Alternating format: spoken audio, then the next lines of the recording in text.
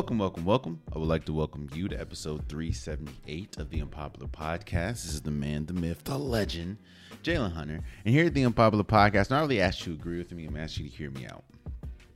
First and foremost, I want to appreciate everyone that allowed me to go on vacation. It was just a week, but you know what vacations do? Especially when you detach from things, when you're detaching from one life and pretty much placing yourself in a spot where you're forcing yourself to leave behind what you're doing only for obviously a certain period of time because it's vacation. But what vacation does is it shows you, it kind of puts a spotlight on what you've been doing and what you spend your time on, because obviously you're not spending your time on that anymore.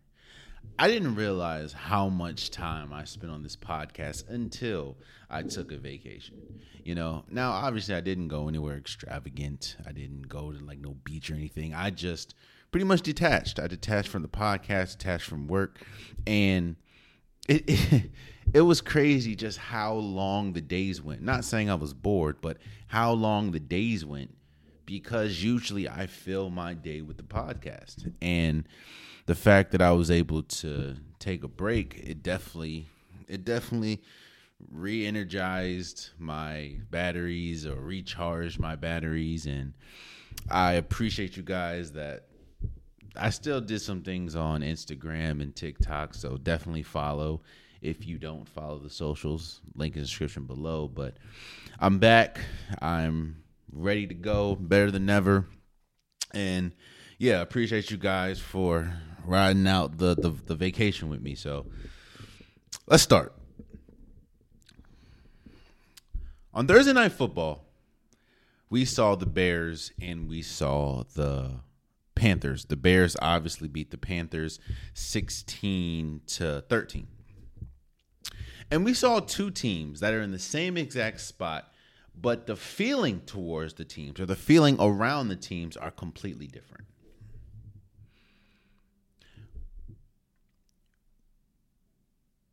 And that can happen from time to time. Teams that can be great, or teams can have similar records or slightly different records, but the feelings around the teams could be the same. It could be different. When you look at the situation that's going on with Carolina compared to the situation that's going on with Chicago, the feeling is much different. Let's start with Carolina, because they're obviously the losers in the situation. And they have one of the worst record, if not the worst record in football at 1-8. And when there's disappointment there, obviously, because when you had the number one overall pick and you get Bryce Young, you hope, you don't expect, you hope that to be the number one overall pick, it takes your team to exponential heights quickly. We talk about being a first round pick or a lottery pick and the benefits that brings. And one benefit that we talk about a lot is it allows you multiple chances that maybe someone in the later round wouldn't get. We talk about Baker Mayfield a lot, and we talk about Johnny Manziel. Being a first round pick, being a top pick, gives you that type of leeway and gives you that type of grace that allows you to continue to mess up and continue to get second chances. I say this all the time with Baker Mayfield. And no, I don't think Baker Mayfield is terrible, but I don't think that he is on the level of a first round pick. I'll say this. If Baker Mayfield was a 5th round pick or a 4th round pick or a 6th round pick, he would not have nearly the same amount of chances or the same amount of opportunities to redeem himself as much as he's had because he was a number one overall pick. Baker Mayfield has never, he had a good season, but he's never played to the number one pick status. Being a first round pick or being a top pick in the NFL gives you opportunities and gives you chances, let's say, that maybe someone in a later round wouldn't get. However, I guess a negative side to that is when you are a top round pick, or let's just speak about Bryce Young, when you are a number one overall pick, you're expected to take the organization to exponential heights and quickly. You're expected to be a game changer from day one. And that window of, oh, he's a rookie, let him grow, let him develop, let him learn. That window and that time frame is a lot shorter with the number one overall pick because the patience is not there. You don't get that patience with the number one overall pick. The issue is, and the problem is with Carolina, is Bryce Young needs that. And they're trying to give it to him, but then, of course, you also have in the back of your mind, well, that's the number one overall pick. And it does not help that the number two overall pick, or the second quarterback to come off the board, which is C.J. Stroud, is having a historic year as a rookie. But what I can say is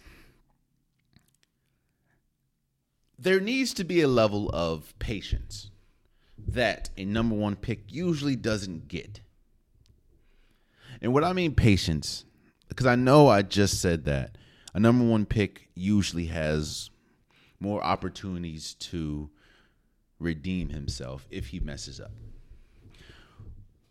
And I'm not talking about off the field. I'm literally talking about on the field. If you're not playing well, you have multiple chances because you're a number one overall pick or you're a first round pick.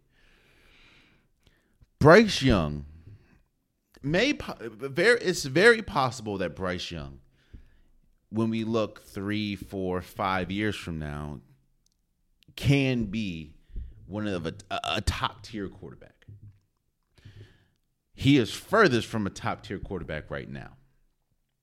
And while you have some people that are saying, give it patience, you have some people that are also saying, hey, but he's a number one overall pick. There shouldn't be that much patience with a number one overall pick, because not only are you a number one overall pick, meaning that you're looked at as the best player in the draft, but the person that you were kind of butting against in the draft at C.J. Stroud is going crazy in Houston. There is some hope and there is some anticipation of the future with Carolina, because when you hear people talk, when you hear analysts talk, when you hear reporters talk, while yes, there is a level of frustration that he hasn't looked good, there also is a level of patience. And you can see the framework of a good team in Carolina. Maybe Frank Reich, who is the head coach, isn't the coach for this team, but you can see the framework. You can see a really good defense with this Carolina Panthers. You can see a good wide receiver when we talk about Adam Thielen and we talk about Hayden Hurst at the tight end. You can see a good running game with Miles Sanders, even though he hasn't really been good after getting that contract. But I also think it's because of how he's being used in Chuba Hubbard. You can see the frameworks of a really good team with the Carolina Panthers. What's needed more than anything right now is just patience. And that's another thing that isn't really accepted in sports. And I'll talk about that towards the end when we talk about end of careers, right?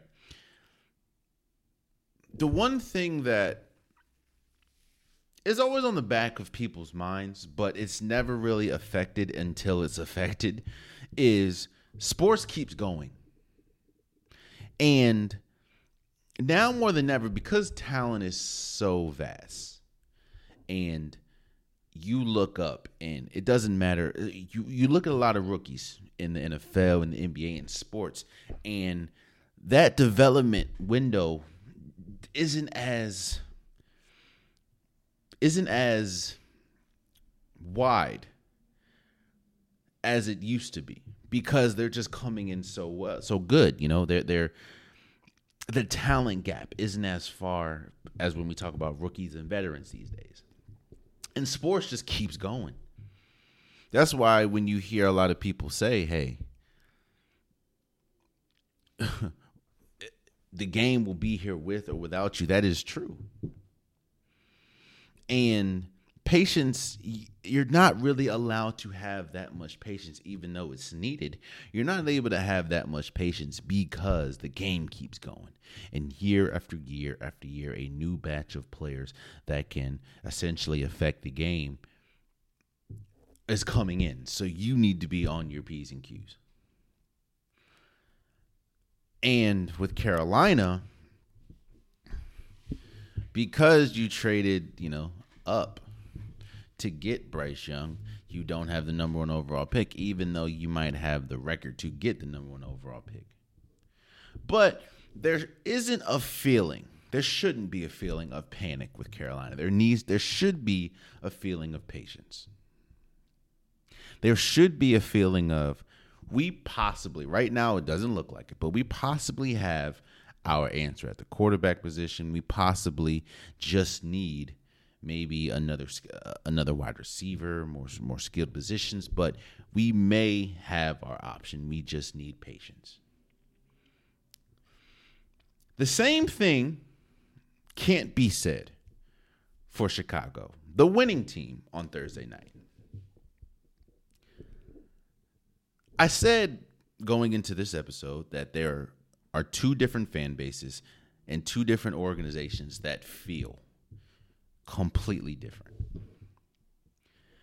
When we talk about Chicago, there's a lot of uncertainty with Chicago, just like there's a lot of uncertainty with Carolina, but the future looks much different for both organizations. Carolina doesn't have a history of winning, right? But it has a history of, you can kind of tell they know what they're doing.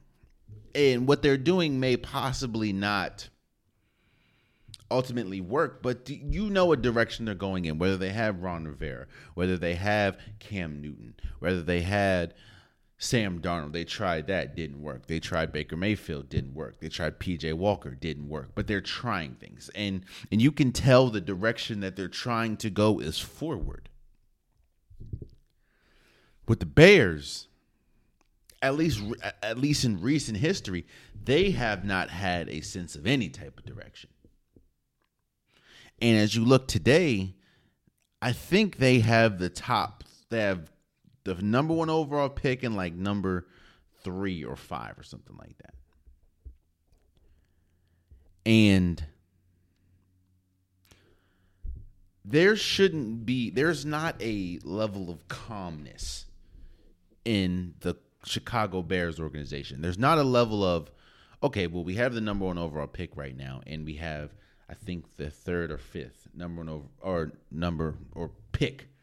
We're going to be okay. No. Look at just the landscape of Chicago's team right now. You have a quarterback in Tyson Bagent, who is a D2 quarterback who nobody thought he would be playing right now. You also have the frameworks of a good team. You just traded for Montez Sweat. You have DJ Moore. You have Cole Kmet. You have Darnell Mooney. You have St. Brown. You have the framework of a good team, but you have shown from time and time and time, even now, that you will find a way to mess it up. You will find a way to whether have a good team, just not have a good coach, or have a good team, just not have the good quarterback, or have a good offense, not have a good defense, or how it's historically been, have a good defense, don't have a good offense. They have found a way to mess it up year after year after year. That is Chicago. And now you're sitting in a situation where you have a generational type player that could possibly come in from the draft in Caleb Williams. You also have a generational type wide receiver that could possibly come into the draft at Marvin Harrison. Jr. or the second. I don't know. But then what do you do with Justin Fields? And I will sit here and I've said this on this podcast before. Justin Fields has regressed, yes. I feel that there have been flashes of greatness from Justin Fields, but overall, Justin Fields has regressed from what he looked like in those flashes and what I thought he would be, especially where he was drafted at. But I can also admit, and I can also attest to the fact that Chicago has been horrible at helping him and Justin Fields develop. And they've also been horrible at surrounding him with the pieces that is needed to be successful. I say this all the time. I don't care who you put on that in that organization. And that's how football goes. You can have the greatest quarterback of all time. Tom Brady can be a Chicago Bear, but if the offensive line isn't good, if he doesn't have the necessary weapons to thrive, if he doesn't have the coaching staff to get the best out of him, he won't be the best quarterback or the best player of all time. He would be just Tom Brady. So while, yes, I do think that Justin Fields has regressed, I also think that the organization has been piss poor at helping him develop, which brings on the situation of what do you do with Caleb Williams if you have an opportunity to draft Caleb Williams? Do you give up on Justin Fields, who, like we've said, has shown flashes but ultimately has regressed? A lot of his regression has been due to the organization. Or do you start over with Caleb Williams, who a lot of people consider is a once-in-a-generational talent? There's a lot of question marks, but a lot of those answers to the question marks can be negative situations for the Chicago Bears. Like I said, two different organizations and two different feelings for these organizations. That, of course, is Carolina and Chicago.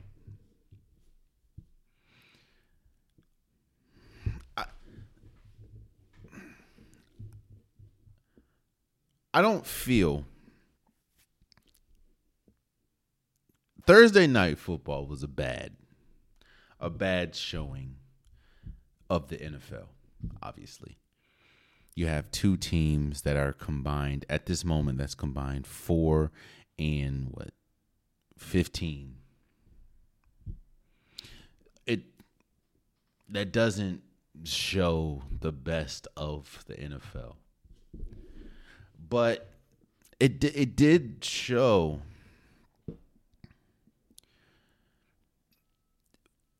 what we thought we would see from both of these teams. You have a team that is trying to get to a direction, but just needs time to develop. And a team that looks like they're invested in developing their player. That's another thing. Chicago has never looked like it's interested in developing Justin Fields. The only time they've looked like they've been interested in developing him is when they drafted him and getting DJ Moore. That's been it. I understand the Chase Claypool thing didn't work, but they haven't. And now I think about it. When's the last time you heard of Chase Claypool? Jesus. Chicago has never shown the want to develop Justin Fields. Carolina seems like the whole organization is their goal is to develop Bryce Young. And I think that is the overarching theme of Thursday Night Football, or what it was for Thursday Night Football, and the overarching feeling you got watching this team. It's like you watch a team that knows what they're trying to do, just understands that they can't get there yet because the quarterback isn't ready, compared to a team, ironically, the team that won doesn't feel like they know exactly what they're trying to do at all. And I don't want to poop on their parade, because obviously they did win in a game that only saw one offensive touchdown. and 2 total touchdowns.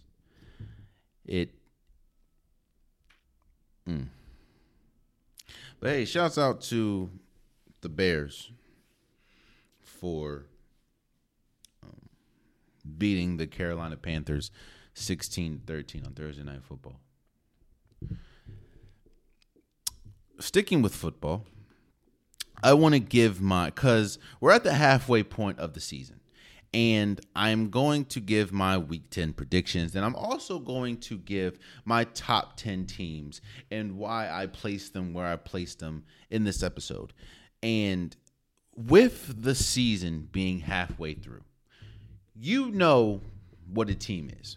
It's very rare. You're past the trade deadline, so it's very rare that teams are going to change the fabric of their approach halfway through the season. Actually, a little more than halfway through the season.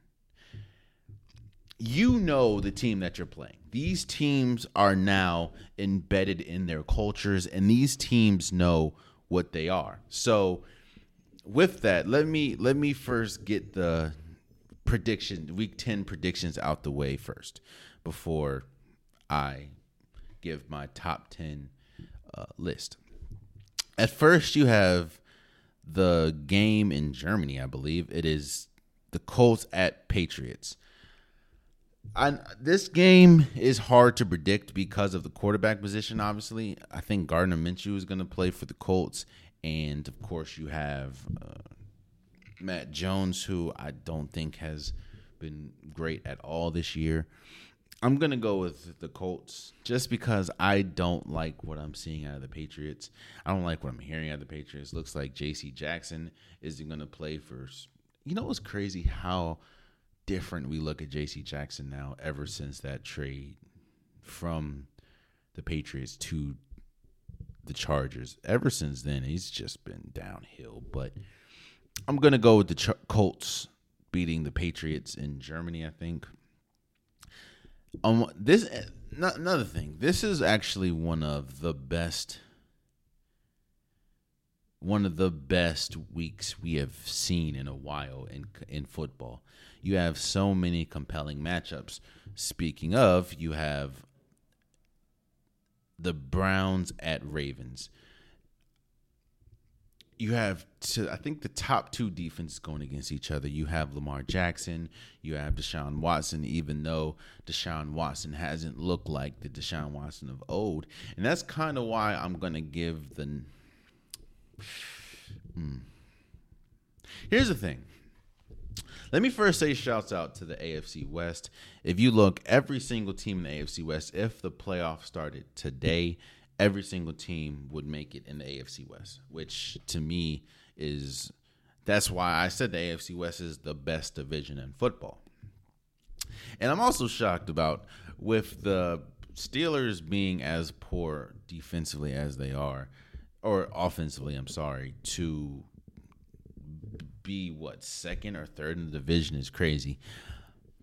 So with this Browns and Ravens game, it's very hard to beat an opponent twice, especially a divisional opponent. And the Ravens have, I think, the toughest strength of schedule moving forward, starting with this week, because they have Sunday, they play, of course, the Browns, and then they have to go on Thursday and play the red-hot Bengals. This game, to me, is going to come down to the quarterbacks. Now, I know that's easier. I mean, that's obvious. But these are the top 2 defenses in football. And I think that it's going to be which quarterback is able to find the seams or find the holes that can be exploited, because there aren't going to be many. And I think that Lamar Jackson is playing much better than Deshaun Watson right now. Deshaun Watson, we're still waiting for him to get close to the Deshaun Watson that we saw in Houston. And on top of that, the Ravens can beat you in multiple ways. And because of the Nick Chubb injury, the Browns really can't.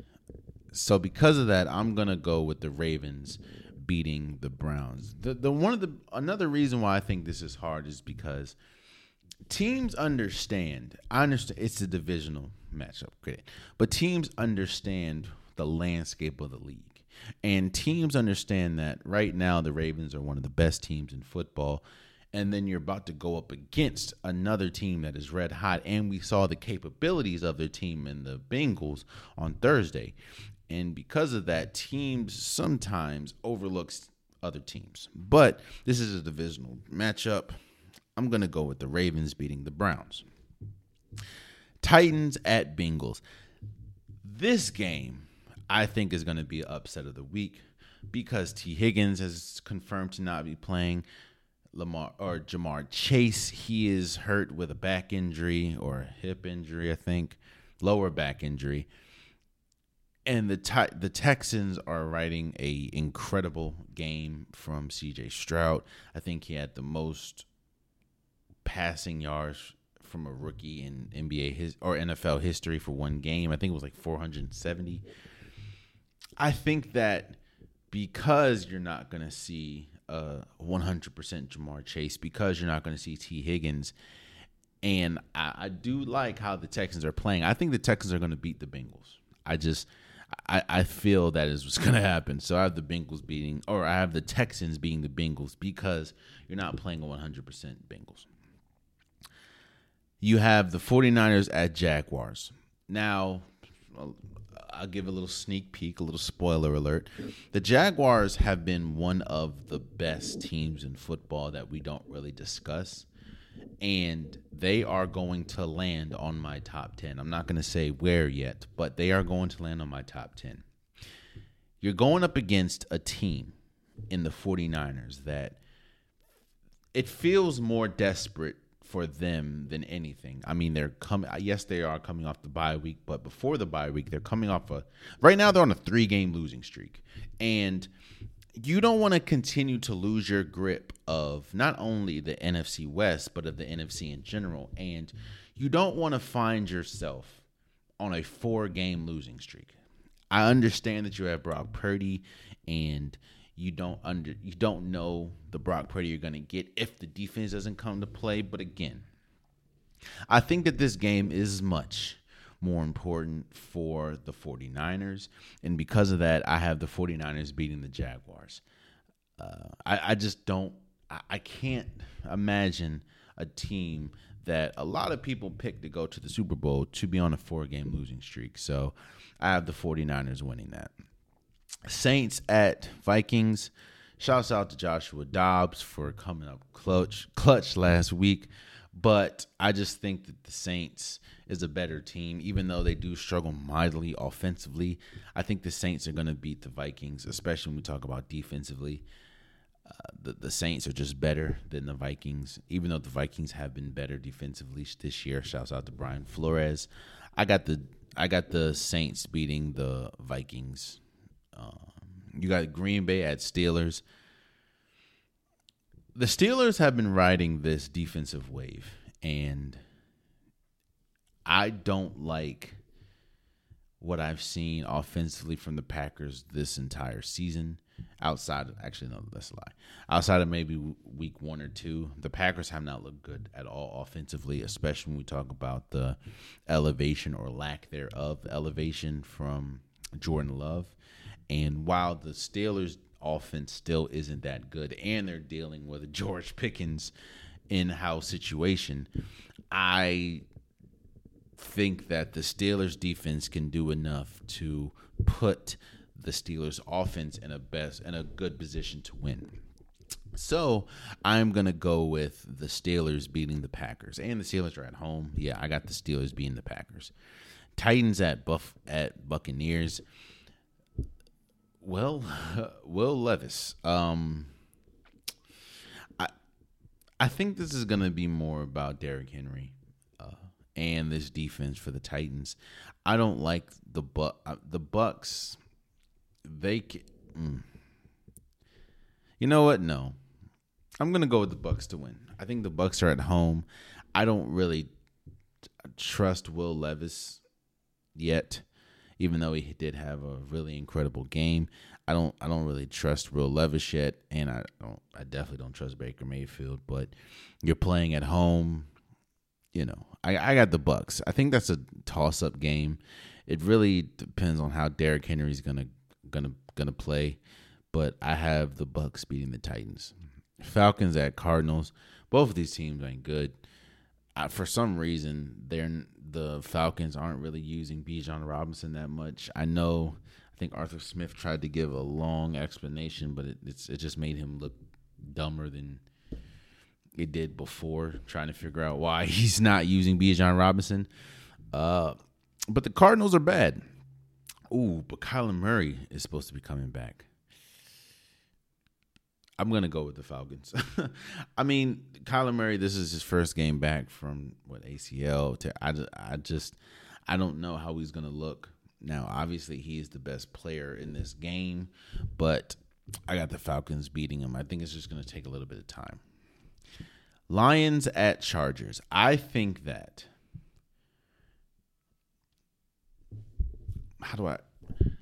you're going to know if the Chargers is a playoff team by this game. I think if they lose this game, they are not a playoff team. Because the Chargers, quiet as it's kept, this is the litmus test for the Chargers. You're going up against one of the best teams in the NFC. You're going against one of the best teams in football, in the Lions. The Chargers you're going to know. This is a litmus test game for the Chargers. Quiet as it's kept. Most of the litmus test games that the Chargers have played this year against the Dolphins, against the Chiefs, they've lost. They also lost multiple games that they shouldn't have lost. If you can beat the Lions at home, then you should not consider yourself a playoff team. And I'm not saying that to say like disrespect the Lions, but this is yet another game where you're going up against a really good opponent and you want to look good. If you don't, we'll see. But I have the Lions beating them. I just think the Chargers defense has been terrible. For now, their secondary has been terrible. Their pass rush has been okay. It's been better than their secondary, but their secondary is terrible. I have the Lions winning. I think the Lions are a better team. The Chargers just continue to get in their way, get in their own way. I have the Chargers losing. I have the Lions beating the Chargers. Giants at Cowboys. Cowboys just lost to the Eagles in very Cowboys-like way. I think that the Giants, I don't even know who the starting the quarterback is. It's going to be, I got the Cowboys winning very easily against the Giants. I think the Giants just are a bad situation right now, especially with their quarterback. Yeah, I got the Chargers winning. I got the Cowboys winning. Commanders at Seahawks. I think that this is a sneaky important game for the Seahawks, even though I do think the Seahawks won last week. No, they lost. The Seahawks got destroyed by the Ravens. I think that I think you're still number one in the AFC or NFC West. You want to remain that way. And while, yes, you're going up against a okay now defense for the Commanders, and they have a really good offense. Outside their offensive line is terrible. I think the Seahawks are going to win. I think the Seahawks I think they're the better team. I think they understand that this is a very important game, even though the opponent might not be that good as the Commanders. This game is important, especially moving forward when we talk about standings and rankings and stuff like that. So I have the Seahawks. Monday or Sunday Night Football, Jets at Raiders. I have the Raiders. Zach Wilson's not good. And it's so bad that the person that has pretty much been his cheerleader in Robert Saleh has even said, hey, I have nothing. When asked why Zach Wilson is still the starting quarterback. So both situations are pretty bad. That is the Jets and the Raiders. I have the Raiders beating the Jets on Sunday Night Football. And Monday Night Football, you have the Broncos at Bills. I have the Bills. The Broncos just aren't that good of a team. And the Bills are better than the Broncos. So those are my predictions. Let me know what you guys think. Let me know who you have winning, who you have losing. I'm very interested in finding out. So let me know. Speaking of finding out, let's get to it. Let's get to my top 10 teams right now in the NFL.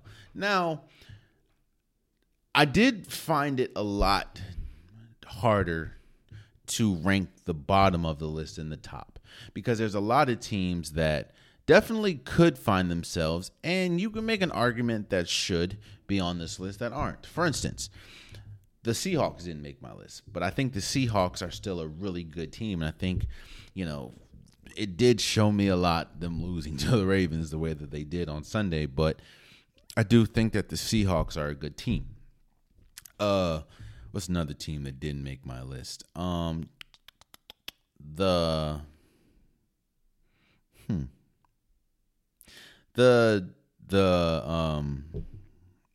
Chargers obviously didn't make my list because they're 4-4. They have not looked good.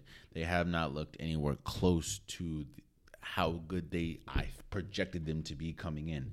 So it was a difficult. The Browns didn't make my list because I think we're still waiting for the offense to catch up to the defense.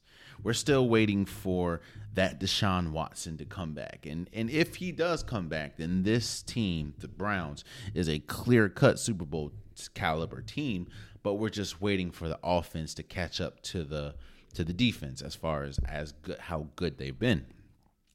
So those teams, and there are obviously multiple that could have made it, but those teams are teams that didn't make my top 10. Let me start at number 10. And I have the Detroit Lions. I know that it's very hard to look at the Detroit Lions because I think the last time you saw them, they were getting their head blown in by the Ravens. But this team is a good team. I think it is a clear-cut, easy, and I think it's pretty much mathematically impossible to lose at this point.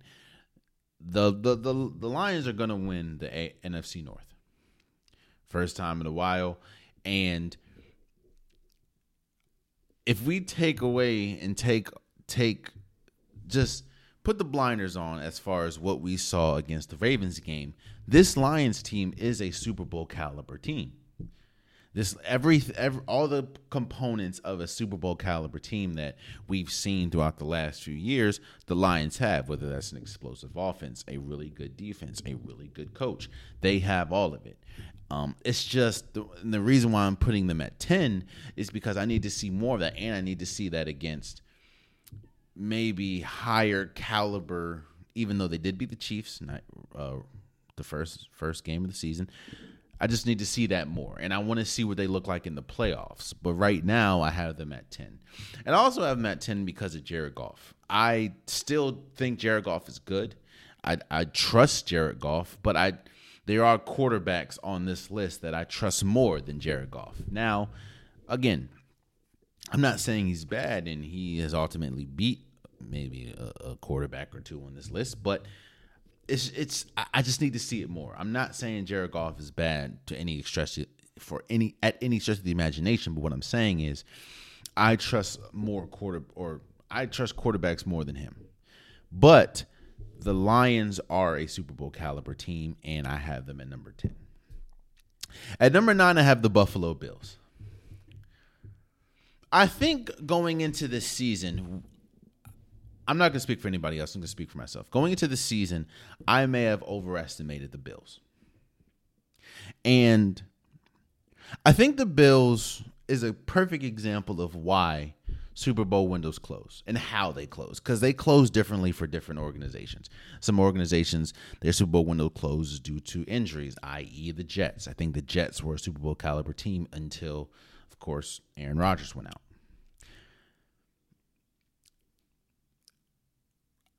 I think when I looked at the Bills, I put too much on their talented names. I put too much on Josh Allen. I put too much on Stephon Diggs. I put too much on Von Miller, on Tre'Davious White when he was playing, on Poyer, on their skill positions.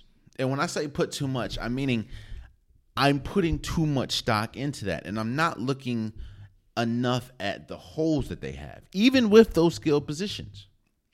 I'm not looking at the fact that for the longest, they have struggled, even with Von Miller, because Von Miller was hurt, but they have struggled with the pass rush. They've struggled getting off the field on third downs. They've struggled with some coaching decisions. And when we talk about sheer talent, right? When we talk about sheer talent, the Buffalo Bills is obviously a Super Bowl caliber team. But the Buffalo Bills is also a perfect example that sheer talent doesn't win you games. Sheer talent doesn't ultimately scoot you into a Super Bowl talk. Sheer talent gets you to a certain spot, but those holes can't be as wide. And what I'm saying is every team has holes. Spoiler alert. No, you know what it is? Margin of errors. Spoiler alert, the Chiefs are on my top 10. They're a lot higher than the Bills are. Why? Because their margin of error is a lot wider than the Bills' margin of error. Because you have Patrick Mahomes and you have the defense playing probably the best version defensively of this Chiefs defense is the best defense that Patrick Mahomes has had, along with Andy Reid and everything. Yes, there's a huge question mark with the Chiefs when we talk about their wide receiver core, but their margin of error is a lot wider because of Patrick Mahomes and because of, that defense. Well, the Bills' margin of error is a lot smaller because while, yes, talent-wise, Josh Allen is a top-tier quarterback, he also has a turnover problem. And while, yes, you have Stephon Diggs, who is considered one of the best wide receivers in football, the rest of the wide receiver core, it leaves a lot to be desired. And while, yes, the defense should be considered a top-tier defense, they continue to lose people. Like I said, you lost Milano, you lost Tre'Davious White. And the pieces that you do have, they're not good enough to fill the holes. So that's just a long-winded answer to say that while, yes, the Bills are good, I can't put them higher. Let me say this. And the last thing I'll say about the Bills, talent-wise, they should be higher than 9. But I can't put them any higher than 9 because of what they've displayed on a football field from week to week. And the fact of their talent, their margin of error is a lot smaller because of the injuries and just because of what we've seen them put out. So I have the Bills at number 9. At number 8, I have the 49ers. Now, a lot of things that you can say about the 49ers you just said about the Bills. But the difference is that defense. That defense is much more impactful than, I'll say, the Bills' offense. Now, yes, we do still have question marks about Brock Purdy and can he elevate his game enough to lead this team to heights that they are good enough to reach, obviously, as a Super Bowl. But everywhere else, they have Deebo Samuel, Christian McCaffrey, George Kittle. They have a vaunted defense. When we talk about Fred Warner, Nick Bosa, Armstead, they have it all. It's the Kyle Shanahan. It's really just on Brock Purdy. And as we've seen, when we talk about margin of errors, the 49ers have a large margin of error because of just how talented that team is. So, yes, we need to see more out of Brock Purdy, which is honestly why I have them at 8. But as a whole, their team should be a lot better than number 8. But at number 8, I have the 49ers. At number 7, I have the Dallas Cowboys. The Dallas Cowboys, like I said earlier, they did lose to the Eagles, but this is probably one of the first times where I don't put the loss on Dak Prescott. Dak Prescott arguably was the best player on the field. The issue is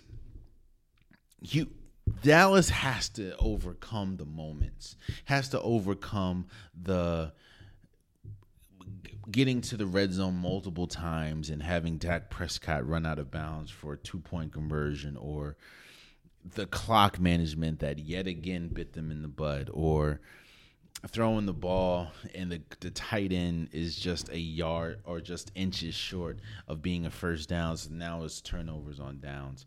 They need to overcome those moments. And as we've seen, almost every single time that Dallas loses, it's because of those moments. The Dallas is good enough to be all of these teams on my list are Super Bowl caliber teams, or good enough, or I wouldn't be shocked, let me say that, if they were in the Super Bowl. I just need Dallas to clean up those moments, which they have not been able to do for years, which is honestly why I have them at number 7. So Dallas, I have 7. I talked about when I gave my predictions for Week 10. I said that the Jaguars were going to be on this list, and I have the Jaguars at number 6. The Jaguars have one. Literally one problem. Now, that problem is a huge problem, but they have one problem, and that is their turnovers. The Jaguars turn the ball over way too much, which has ultimately lost. They only lost 2 games, but put them in situations that obviously they shouldn't be in.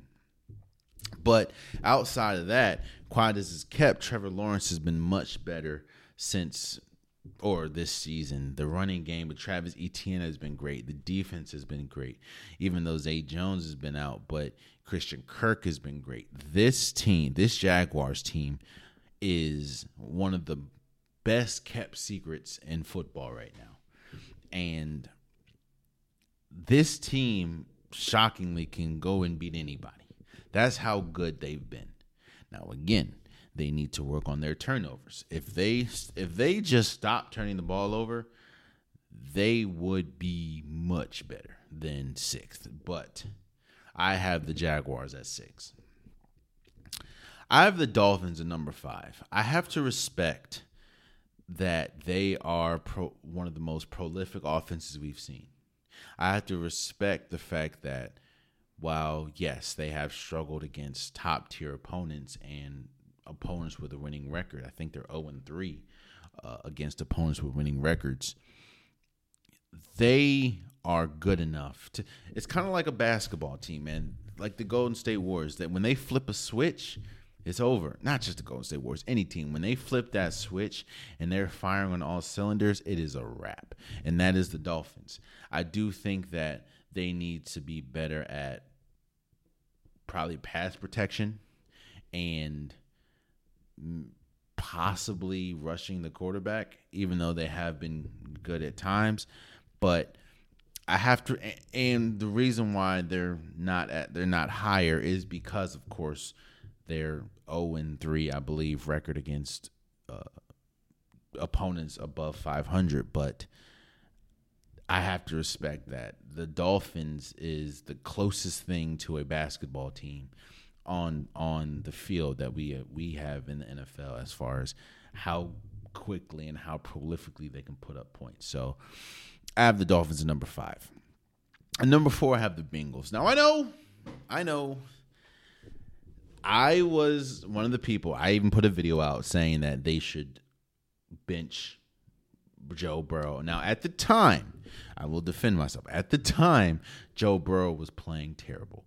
And Joe Burrow was the biggest issue because of his health, was the biggest issue and the biggest thing holding, or the reason that the Bengals were not playing well. Joe Burrow was back. Joe Burrow was perfectly healthy, and Joe Burrow has shown us why he is one of the best quarterbacks in football. And the Bengals, this is also a team that probably the best defense that Joe Burrow has had as well. Now, yes, the injuries to T. Higgins and Jamal Chase is concerning at times, obviously. But the Bengals, when they're firing on all cylinders, as we saw last week, they are one of the most explosive teams in football. So I have the Bengals at number 4. At number 3, I have the Kansas City Chiefs. Again, we know the issues. The issues is obviously the offensive line. I'm joking. The issues with the Kansas City Chiefs is obviously their wide receivers and which wide receivers are going to step up outside of Travis Kelce, who, while Travis Kelce is still good, he is obviously getting up there in age and those hits are starting to pile up. So he isn't as explosive as he's been, but Travis Kelce is still good. Well, you need a number 2. You need a second option. As great as Patrick Mahomes is, you need a wide receiver to trust. And I think Rice might be, it's Rashard Rice. He might be the one, but we still need to figure that out. We still don't know. So that's the only issue with this Kansas City Chiefs team. And their offensive line isn't that good, but it's when you have Patrick Mahomes and he's still Patrick Mahomes, then that's okay. That's honestly the biggest reason why I have them at number 3 is because, again, you have Patrick Mahomes, you have the big trio, Patrick Mahomes, Travis Kelce, and Andy Reid, and this is the best defense. This is one of the best defenses in football. And we haven't been able to say that about a Patrick Mahomes-led team. So I have the Chiefs at 3. At number 2, I have the Eagles. Now, I know a lot of people are putting them at number 1, especially after them beating the Cowboys. And what I will say about all these teams, this isn't just a shot at the Eagles. All these teams have holes and have. If they were to lose, I would understand why. Like the Lions, they're still young and their offense can sputter at times. The Bills, the turnovers can get dicey. The 49ers, Brock Purdy wasn't able to elevate his game. The Cowboys, time management and poor red zone efficiency. The Jaguars, turnovers. Dolphins, they still need to beat a team above 500. The Bengals, injuries, and you're asking a lot from Joe Burrow, even though he's good. The offensive line still isn't the best, and you're asking a lot from one player, even though their defense is good. But if their defense doesn't come to play, Kansas City Chiefs, the wide receivers. The Eagles, they're good, but they just have not looked. They have not looked as dominant as they looked the year before, and Jalen Hurts is injured. He does have a knee injury, even though he's still playing. And they've only lost one game this season, but Jalen Hurts does not look anywhere close to the Jalen Hurts that we've seen. Now, again, a lot of people say that and fail to mention that the schedule is tougher this year than last year, and obviously they have a new offensive coordinator and a new defensive coordinator, so that's going to take some time. But even in that, even with them not looking as good, especially defensively, they're 8-1, 9-1, like they're still good. So I have the Eagles at number 2. And number 1, I have the Ravens. Now, the Ravens, I know going into this year, I even put a video out. I predicted that the Ravens not only were going to win the Super Bowl, but Lamar Jackson was going to win the MVP.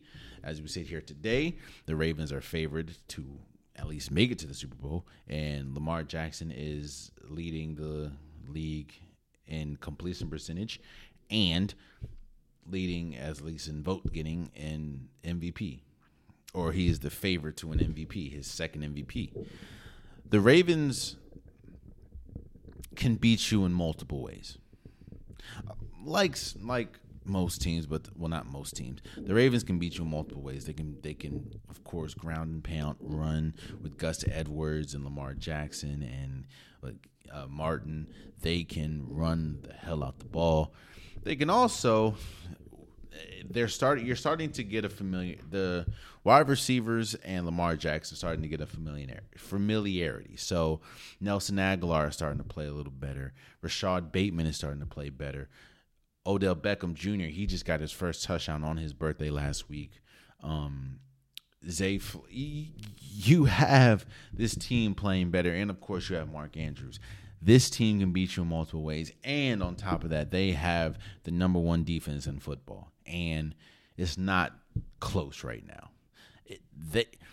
A lot of people are still trying to. You have a lot of people giving the praise of the Ravens, but what I do think is, now yes, people are saying that the Ravens are the best team in football, but a lot of people are still not projecting them to make it far in the playoffs because I think that there's still a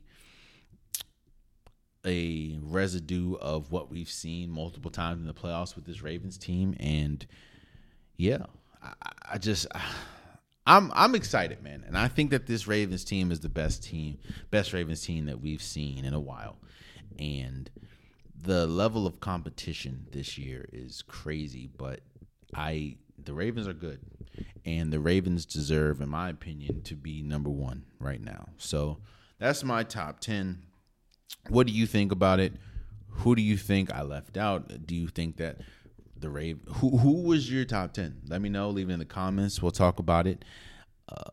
Do you think I'm wrong about a team, right about a team? We'll talk about it. So let's jump over to basketball.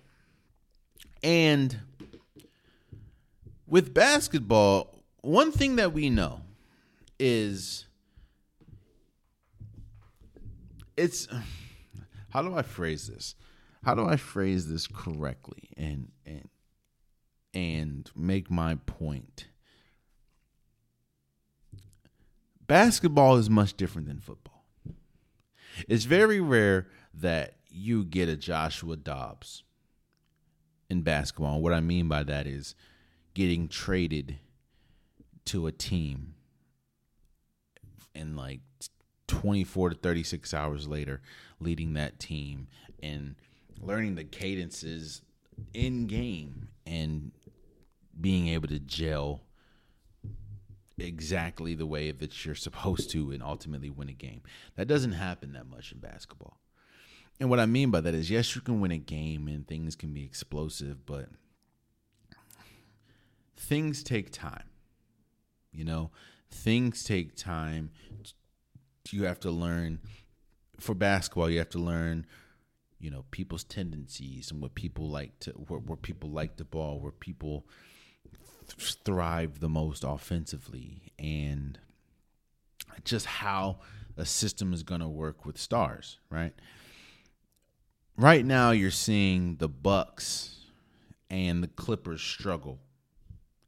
Now, the Clippers did just acquire James Harden, and the Bucks obviously got Damian Lillard this offseason. And the Bucks did just drop Giannis did just drop 54 points in the loss. Now, I don't know if Damian Lillard played, but yeah, they lost to the Pacers.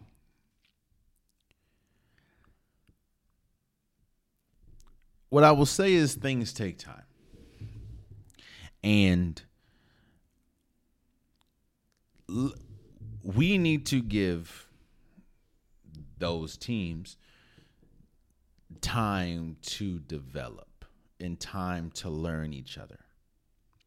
And I think what's hurting those teams and what's really putting pressure on those teams now is the landscape of the teams around them. For instance, the Celtics have looked great. I know the Celtics did lose the other night to the 76ers, but the Celtics have looked great with Porzingis, with Jrue Holiday. They've looked great, like off the bat. It's very rare, but they look great. Now, you're also not adding two stars. You're adding two really good players. Maybe at one point of his career, Kristaps Porzingis was a star, but you're not adding a star. You're not adding players that were number one on their teams. And if they were a number one, I'm looking at Porzingis and actually, no, because I think Kyle Kuzma was probably the number one player and Bradley Beal. So you're not adding number ones to a team. You're adding very good complementary role players to the team. So it's not going to be as much of an adjustment because you still have Jason Tatum playing the way that he's playing. You still have Jaylen Brown playing the way he's playing. You're just adding enhancers. You're adding Jrue Holiday and his defense and his championship moxie and his on-ball ability. You're adding Porzingis and his rebounding and his blocking and his shooting. So that much doesn't need to be changed. For the 76ers, yes, you give up James Harden, but you still have the reigning MVP in Joel Embiid, and Tyrese Maxey has looked great, and Tobias Harris has looked good. You don't need to add. Yes, it's pretty much addition by subtraction, you know? You lose James Harden, but you get a slew of good complementary pieces for a team that didn't really need another star. When we talk about the Clippers and the Bucks, let's look at the Bucks. You're adding a player that has been the number one option his entire career in Damian Lillard. Now you're adding him to a team where he is the definitive second option, and that is to Giannis. That's going to take time. Now, yes, Damian Lillard is almost on the same level of importance as Giannis when we talk about, where they dominate on the floor, but it's going to take time. Same thing for the Clippers. People are confused that the offense has looked much worse with James Harden. Well, you're adding one of the most ISO players in NBA history in James Harden to a team that has three players that thrive with the ball in their hand already, and then Kawhi Leonard, Paul George, and Russell Westbrook. And for people that were trying to kill me about saying that James Harden didn't work with Russell Westbrook, we're seeing it. They have not thrived at all with both of them on the court, mainly defensively. Now, again, I just think it's going to take time. I think one of them got to go to the bench, which sucks because I think it's going to have to be Russell Westbrook, even though Russell Westbrook has been great for the Clippers. But I do think it's going to take time. And I think when we look closer towards the end of the season, that both of those teams are going to look good. Or I'll just say better than they look now. I don't know about the Clippers. No, that's a lie. I think that both teams are going to look good. Now, I'm not going to say the Clippers are championship caliber teams or a championship caliber team, but I do think that they'll look great. So, I'm sorry, I'm recording this. I'm recording this on a Tuesday afternoon, and I'm waiting to see. If it doesn't happen by the time this goes out, then so be it. But I'm waiting for the Michigan ruling with Jim Harbaugh, so that's why I keep looking at my phone. So I apologize if you're wondering, why is he looking at his phone? That's why. There have been some pleasant surprises so far this early in the season. The Warriors are one of them. Now, it's not a surprise that they're playing well. It's a surprise of how seamless Chris Paul not only has taken to coming off the bench, but how his presence off the bench has just enhanced how good the bench is. Now, Jonathan Kuminga has been much better, even though he still has bonehead plays at times, but he has looked really good. Moses Moody has looked great. Dario Saric has looked important. Now, Chris Paul offensively has not looked good as far as scoring the ball. He has not been good at all this year, but he has been the same Chris Paul as far as distributing the ball and assists.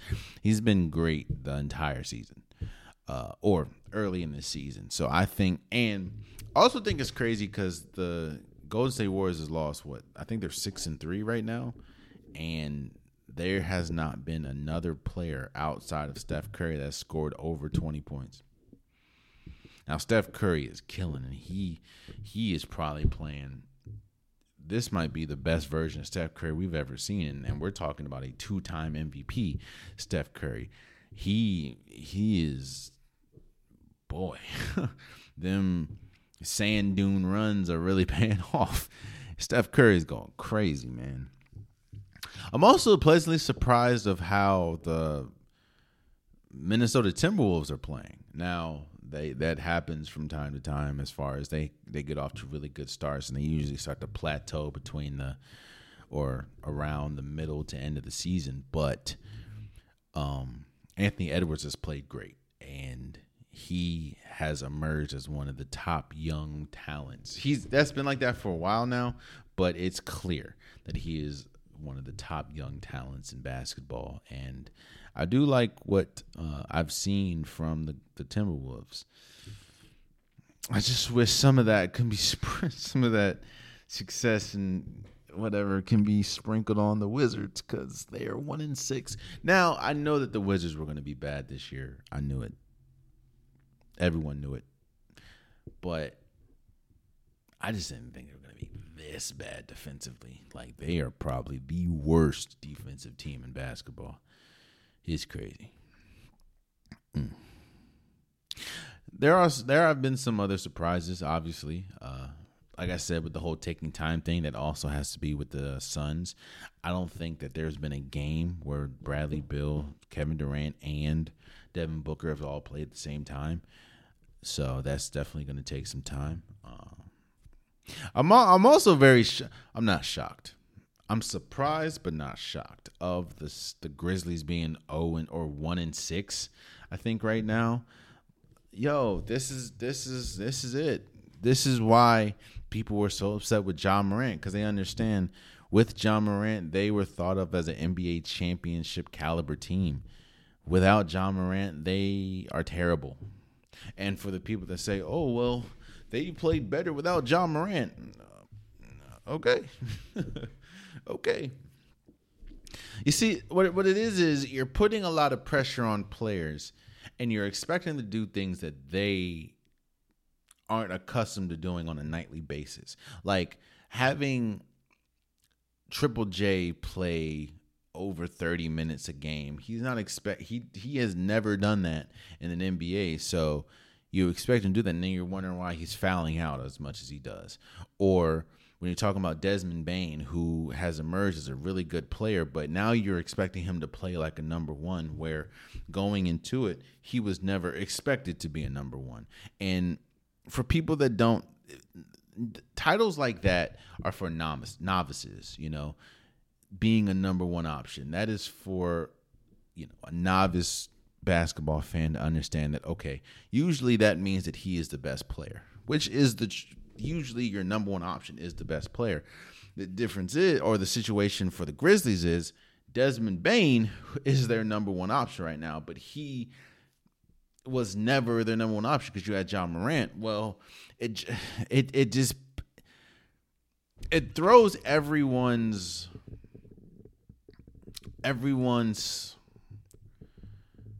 expectations. You just kicks them up a notch, and a lot of people aren't ready for that. So that's why the Grizzlies are struggling.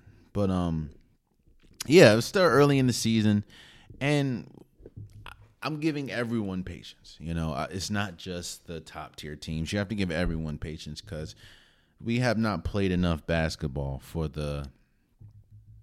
these teams to know what these teams are yet. So it is exciting, and I am I love watching games night after night. It's very interesting.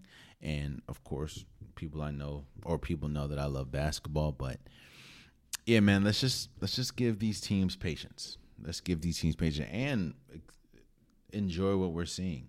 Like, are the Dallas Mavericks right now, which I don't think they're going to make the playoffs, but they've played incredible right now. They're one of the best teams in basketball. I could obviously be wrong. I do think that Luka has been great. I think he leads the league in scoring right now.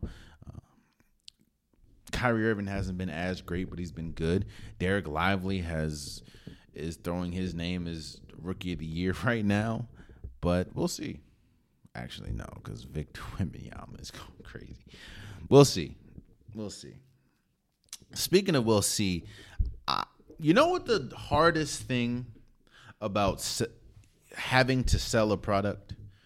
And when you have to sell a product, you're not the person to sell it. You have to use other people to sell it. The hardest part about that is, what if those people don't take it seriously? Then the product ultimately suffers. That's been the biggest issue with NBA All-Star Weekend for the last few years, and why they're trying to get back to the whole East versus West thing. The NBA is a players' league. In fact, the NBA is the only league that really champions their players as much as they do, because they understand that their players ultimately is the product. Their players is the reason why people come and spend their hard-earned money to watch them. They don't come and watch the team. They come and watch their players. So when the players need to advertise the game, when the players need to advance the game and make the game exciting, i.e. slam dunk contest, 3-point shootout, the All-Star game, it's lackluster because they don't care enough. That was the biggest fear that I had about this in-season tournament. Now, I will admit that week 2 or week 3 of the in-season tournament, I don't know what the hell is going on. I don't understand. It looks like right now they're only playing games on Tuesdays and Fridays. I don't get that. I don't know. I still don't understand. I don't make sense. It don't make sense to me. But what I do like is that the players are taking it seriously. And the players seem like that they want to win as much as we want to see them play. I think that there's like a $500,000 prize for everyone on the team, which I think is more money than you get winning a championship. So, of course, people are going to play their all. But it's been exciting. Now, I will say that I absolutely hate most of the courts. You know what's funny about me? I am a very minimalistic person in a lot of things, or in some things. And then I do like extravagant gestures, others, or for other things. For example, man, I don't need some of them in tournament or in game courts are just too much for me. Like the Thunder court, like, dude, all that blue, I don't need that, man. Or the Bulls court, that is all that red. Like, just give me a simple court. I do like the in-season tournament trophy emblem that is in the middle of the court. I do like that. I just don't like all them colors. I don't need that. And it kind of goes back to the jerseys, man. I don't need them ugly city jerseys. Now, yes, some are better than others, but I don't need all that. It's just too much. Now, the games have been exciting. Them courts have made it hard to watch, in my opinion. Some of them are cool. Some of them are clean. Other ones is just too much. Like I said, that Thunder's court, that is pretty much a ripoff of the We Believe Golden State Warriors jersey. I can do without the court. I can do without the Bulls court. I can do without the Toronto Raptors court. I did like the I think the Bucks court was kind of clean. No, I think that was blue too. No, man, let's just keep the one-tone color courts, bro. But I will say that I have enjoyed I have thoroughly enjoyed the the playing tournament. It has been fun to watch, and that's ultimately been because they're taking it seriously. The players are taking it seriously, and at the end of the day, I don't care what the league is trying to push. If the players don't give it their all, then it's not going to succeed. I.e., the last few years of the All-Star game. So we'll see. Let's move forward. Again, I have been checking. I'm shooting this on a Tuesday afternoon, and I have been waiting for the verdict of Michigan to come down. It looks like that they're gonna. All the reports are saying that there could be a suspension, and I've been very vocal about this. It seems like the Big Ten is just against. They're not against Michigan. It's against Jim Harbaugh. It seems like that they just don't like Jim Harbaugh. And sign stealing, even though everyone does it, sign stealing is illegal in college football or in college in general, I guess. And if you're going to punish somebody for sign stealing, even though everyone does it, it seems like they're trying. From again, I'm talking about this before the verdict even comes out, but it seems like they're trying desperately to make an example out of Jim Harbaugh in Michigan.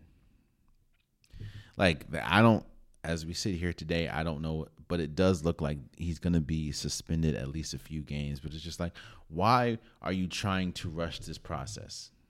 And on top of that, and shouts out to Desmond Howard, he said, "Yo, okay, if you're going to discipline Michigan, don't you have to discipline Ohio State and other teams that gave I think Purdue, they helped Purdue pretty much steal signs from Michigan and gave Purdue Michigan's calling and everything to help them beat Michigan." What it is it seems like they're trying to set a bad precedent, man, because it's just what I don't think they understand is this makes college football, especially the Big Ten, look terrible. Not because of the sign stealing, not because of Jim Harbaugh, but because of how they're dealing with it and how they're handling it and how it seems like they're going to set a very poor precedent. Let me add, I am not a Michigan fan. I have no stake in this. I'm not a Jim Harbaugh fan. I'm not against them. Don't get me wrong, but I'm not. This is no biasness coming out. I'm watching a program that looks like they're being punished for something that everyone does, and they're trying to be punished harshly. It's kind of like.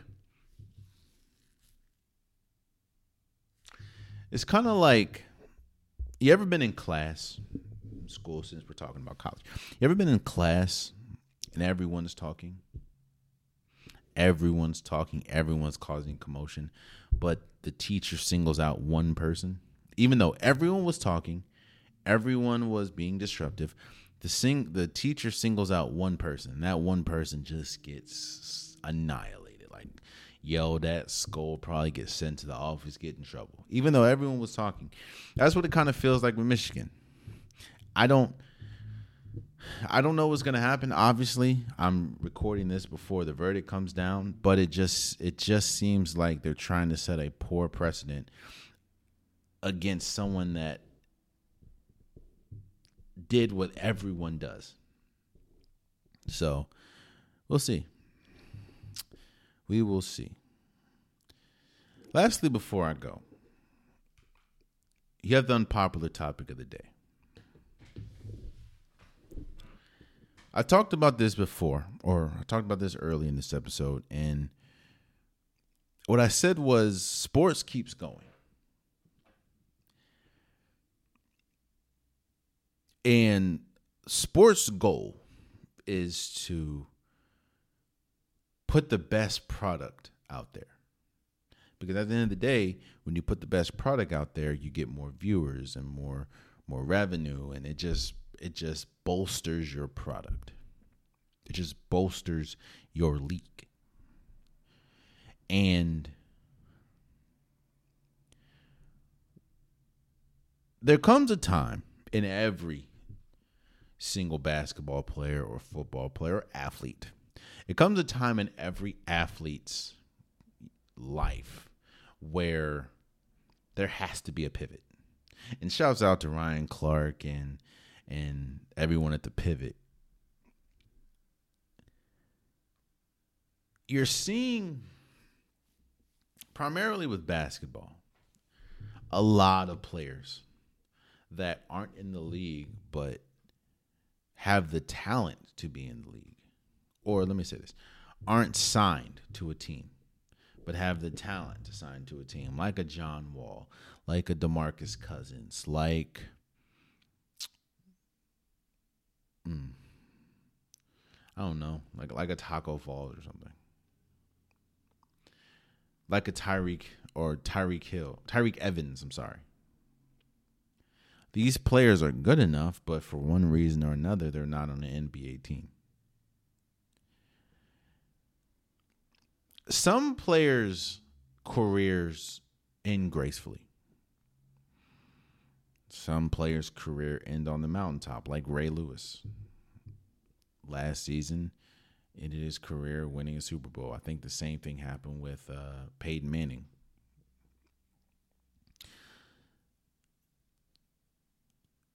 I think there's like 450 NBA players, right?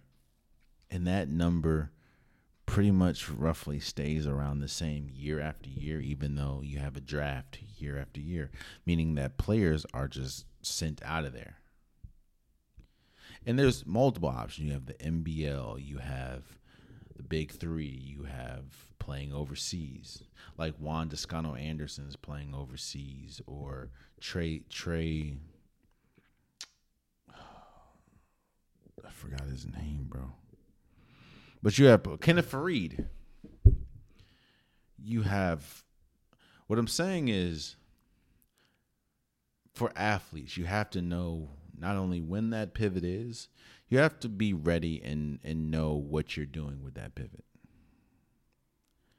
Because I don't want to see, it's hard to see athletes trying to crawl back to something that obviously doesn't want them. Do I think that John Wall is good enough to be in the league? Yes. Do I think that DeMarcus Cousins is still good enough to be in the league? Yes. Especially when I'm not going to do that. And I'm not saying that they don't have another option. But what I'm saying is, when you get to that point, always have the pivot. And what I mean by always have the pivot, know what you're going to do. Because trust and believe, once a league throws you away, it's very hard to come back. And I don't mean throw you away on some Martavius Bryant stuff, and that he obviously had substance abuse issues or whatever, and he's obviously back with the Cowboys now. But and don't be ashamed. That's another thing. Don't be ashamed if you have to go another route. Like Kemba Walker having to play overseas. I think Kemba Walker, at least offensively, is still good enough to be in the league. Isaiah Thomas, still good enough to be in the league offensively. John Wall. But don't. Here's the thing. One thing that I don't want to happen is people that chase what was for so long that they lose the ability to capitalize on what is. Meaning, you're chasing getting back to what was, even though you're not there anymore. So why not maximize what's now? Why not go John Wall? Why not go play overseas? Now, there could be an opportunity where a team comes calling. That worked for J.R. Smith. J.R. Smith went overseas and I think put up 70 off the bench. And then obviously came back into the league, won a championship with the Cleveland Cavaliers and the Lakers. Bada bing, bada boom. But why not go and play overseas and maximize your talents there in hopes that you can, get back to the league? What I'm saying is, man, know when you have to pivot. Don't never be the last person, because never be the last person to pivot or to know when you have to pivot. That's all I'll say about that. And there you have it. That has been today's episode of the Unpopular Podcast. I truly, truly appreciate you guys. If you want a Popular Podcast shirt, hoodie, sweater, long sleeve joggers, the link in the description below. Now that I think about it, I gotta get me a new batch of Unpopular Podcast merch myself. So I'm going to do that after this episode. Get your Unpopular Podcast merch today. Whatever you need, I got you. Just click on the link below. Also, please subscribe to the YouTube. Please subscribe to wherever you're listening. It definitely means a lot to me. I'm trying to grow this podcast as much as I can. And I can't do it without you guys' help. Tell a friend, tell a friend, tell a friend. Subscribe if you like the content. Subscribe if you don't. Hey, help me. It means a lot. Also, follow the socials. Again, follow Instagram, follow TikTok. I post pretty much daily now that I'm back from vacation. I'm gonna be back to posting on the basis that I have been. So, just follow and leave in the comments if you have issues or if you feel some type of way. Again, keep it respectful, and I will respond. That's me talking. So, yeah. Until next time. Oh wait. Until next time. Much love.